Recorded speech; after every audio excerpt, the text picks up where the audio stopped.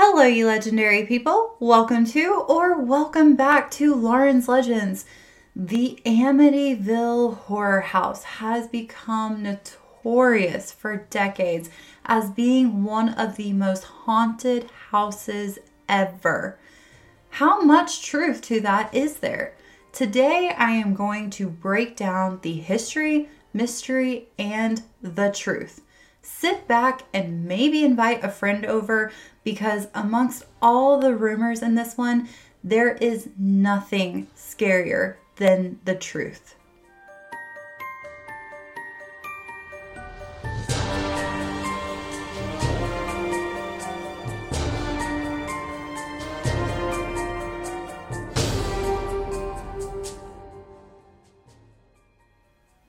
How did 112 Ocean Avenue, Amityville, Long Island become one of the most famous haunted houses in America? To answer that, we need to start at the beginning. The Dutch colonial-style home was built in 1927, a big home at the time having 5 bedrooms and 3 bathrooms. Rumors are that every family that has lived there has had some kind of calamity, with one family having a child drown. These rumors have really never been proven, but it leads to making what follows being even a little bit more creepy. In 1965, the growing DeFeo family purchased the house. Ronald Defoe Sr. and his wife Louise moved their 4 children in, and she had one on the way. Ronald Sr. was a car salesman and out of the house most of the days, but all reports I could find stated that it was a great place for the children to grow up. Ronald DeFeo Jr., who went by Butch, and that is what I will refer to him as throughout this video so you don't get it confused with Sr., was the oldest of the children, and when he was 23, he seemed to be going downhill a bit. People had said that he had started dabbling with substances and that he just seemed to be getting darker and never seemed happy anymore, and they wish they had paid more attention to the change in him. On the evening of November 13th, 1974, several people were enjoying themselves at a local bar when Butch burst through the doors crying for help. He yelled out that his entire family had been shot. Several of the bar's patrons rushed out with him and back to 112 Ocean Avenue to find Ronald Sr. and Louise passed away from obvious shot wounds. When the police arrived and entered the home, they found the other 4 children, Dawn 18, Allison 13, Mark 12, and John 9, all gone from the same injuries as the parents. The scene was very strange. Every victim found in their beds, face down, and they were all in separate rooms. That would mean that every single one of them had been shot with a loud rifle while they were all sleeping. How in the world could someone have gone and harmed 6 people without waking one of them up? The police were baffled by the scene. The most obvious suspect immediately became the only surviving family member that did not seem to be that distraught about losing his entire family. Once he began to be questioned, Butch said he knew who had done this and that it had to have been a mob hitman. The police understandably didn't buy that story at all and continued to interview him. They were really not able to get anywhere, and Butch's story continuously changed. But after only one night, Butch had confessed to the slaying, stating, "Once I got started, I just couldn't stop. It went so fast." He told them that he was hearing voices urging him to do it. The authorities arrested him and put him in prison, and he had creepy behavior while he was awaiting trial. When Butch did go to trial, his story changed once again. His lawyers claimed insanity, stating now that Butch had been hearing demonic voices urging him to kill. The jury didn't find Butch's defense believable, especially with his constant changing his story, and he was found to be guilty on all 6 charges of second-degree murder and sentenced to 6 sentences of 25 years to life in prison, and he remained until his death in 2021. There are so many questions that remain even after the trial. Had he shot them elsewhere and staged the scene to make it look like they were all asleep in their beds? If so, why and how? No evidence was ever found to support this. Plus, they tested the bodies and no one had any drugs in their system that would have made them sleep so hard, or any drugs at all. The police also theorized that this crime had taken an entire 15 minutes span of time to complete. How had they all stayed asleep during this entire time? Also, not one neighbor heard any odd sounds that night, and this happened in suburbia. These neighbors could hear people arguing in their homes, but they didn't hear a rifle going off several times. The gun was also tested, and there was no evidence whatsoever for a silencer. The why behind his crimes was never known. He was asked many times, and the reasons, just like his story, always continued to change. He at one point even said that his sister had helped him, and there were several theories that this is the case, but that could also not be proven. Did he have unresolved problems with his family? Was he trying to get some insurance money? Did his mind break? Did his history of drug use play a role? Or was it something supernatural and unexplainable?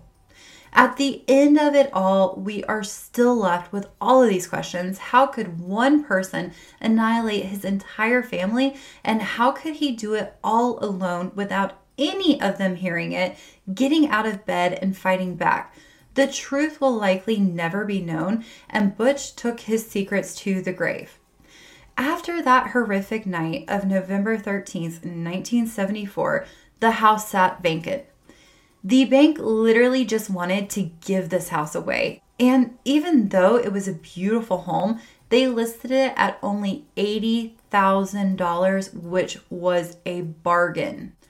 Only after a year, in the December of 1975, the Lutz family bought the house.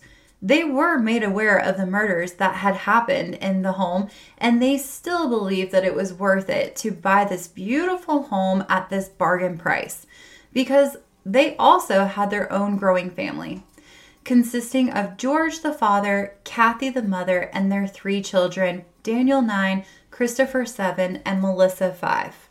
I would like to take a second and say that not only did they buy the home, but they also bought it with some of the DeFeo's furniture still inside.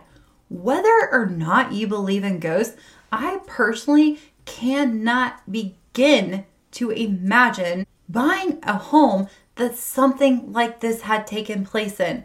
But keeping the furniture? What? Sitting on the couch, I would be thinking, is this where Butch decided to do this? That is a big no for me. Anyways, the couple reportedly asked a priest to come and bless the house before they moved in. The priest claimed that while he was going through the house and blessing it, he heard mysterious deep voices telling him to get out. It was then that he said that he was slapped by an unseen force, and later blisters formed on his hands. The Lutz family have said that as soon as they moved in, they began experiencing all of the cliche ghost hauntings things. Door slamming, beds moving, and of course there was the mysterious oozing from the carpets that they could never fully clean. George later told news stations there were sounds. The front door would slam shut in the middle of the night. I couldn't get warm in the house for days despite the heat being on. George also stated, I would wake up at 3:15 a.m. every night, which is supposedly the same time that the murders happen. George even said that on one night, his wife physically transformed into an old woman and levitated. We also cannot forget that he claimed to have heard sounds of a phantom marching band and a demonic pig. There was also a night he heard his children's beds slamming up and down on the floor, but he said he couldn't do anything about it because an invisible force was paralyzing him. The couple lasted a total of 28 days before fleeing out of the home in the middle of the night. They left all of their possessions, clothes in the closet, food in the fridge. They only took what was on them, and they were reportedly fleeing, fearing for their lives.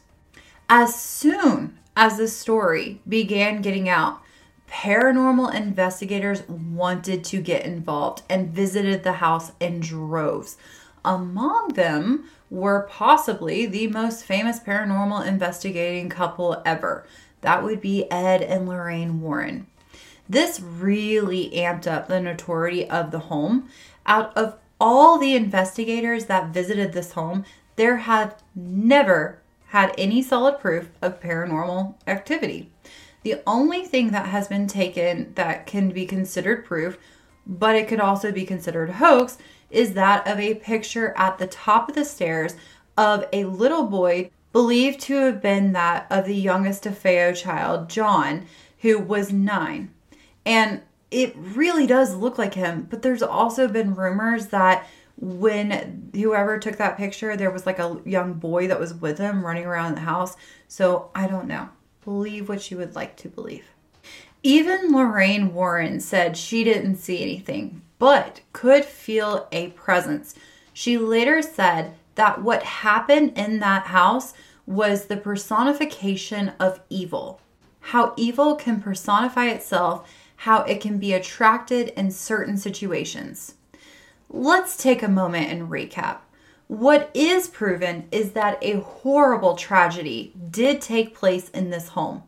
A family did lose their lives in very odd ways, and then a new family moves in and claims to experience all these things. The thing is, though, that not a single report can be proven, and that, of course, led to a ton of criticism from the public.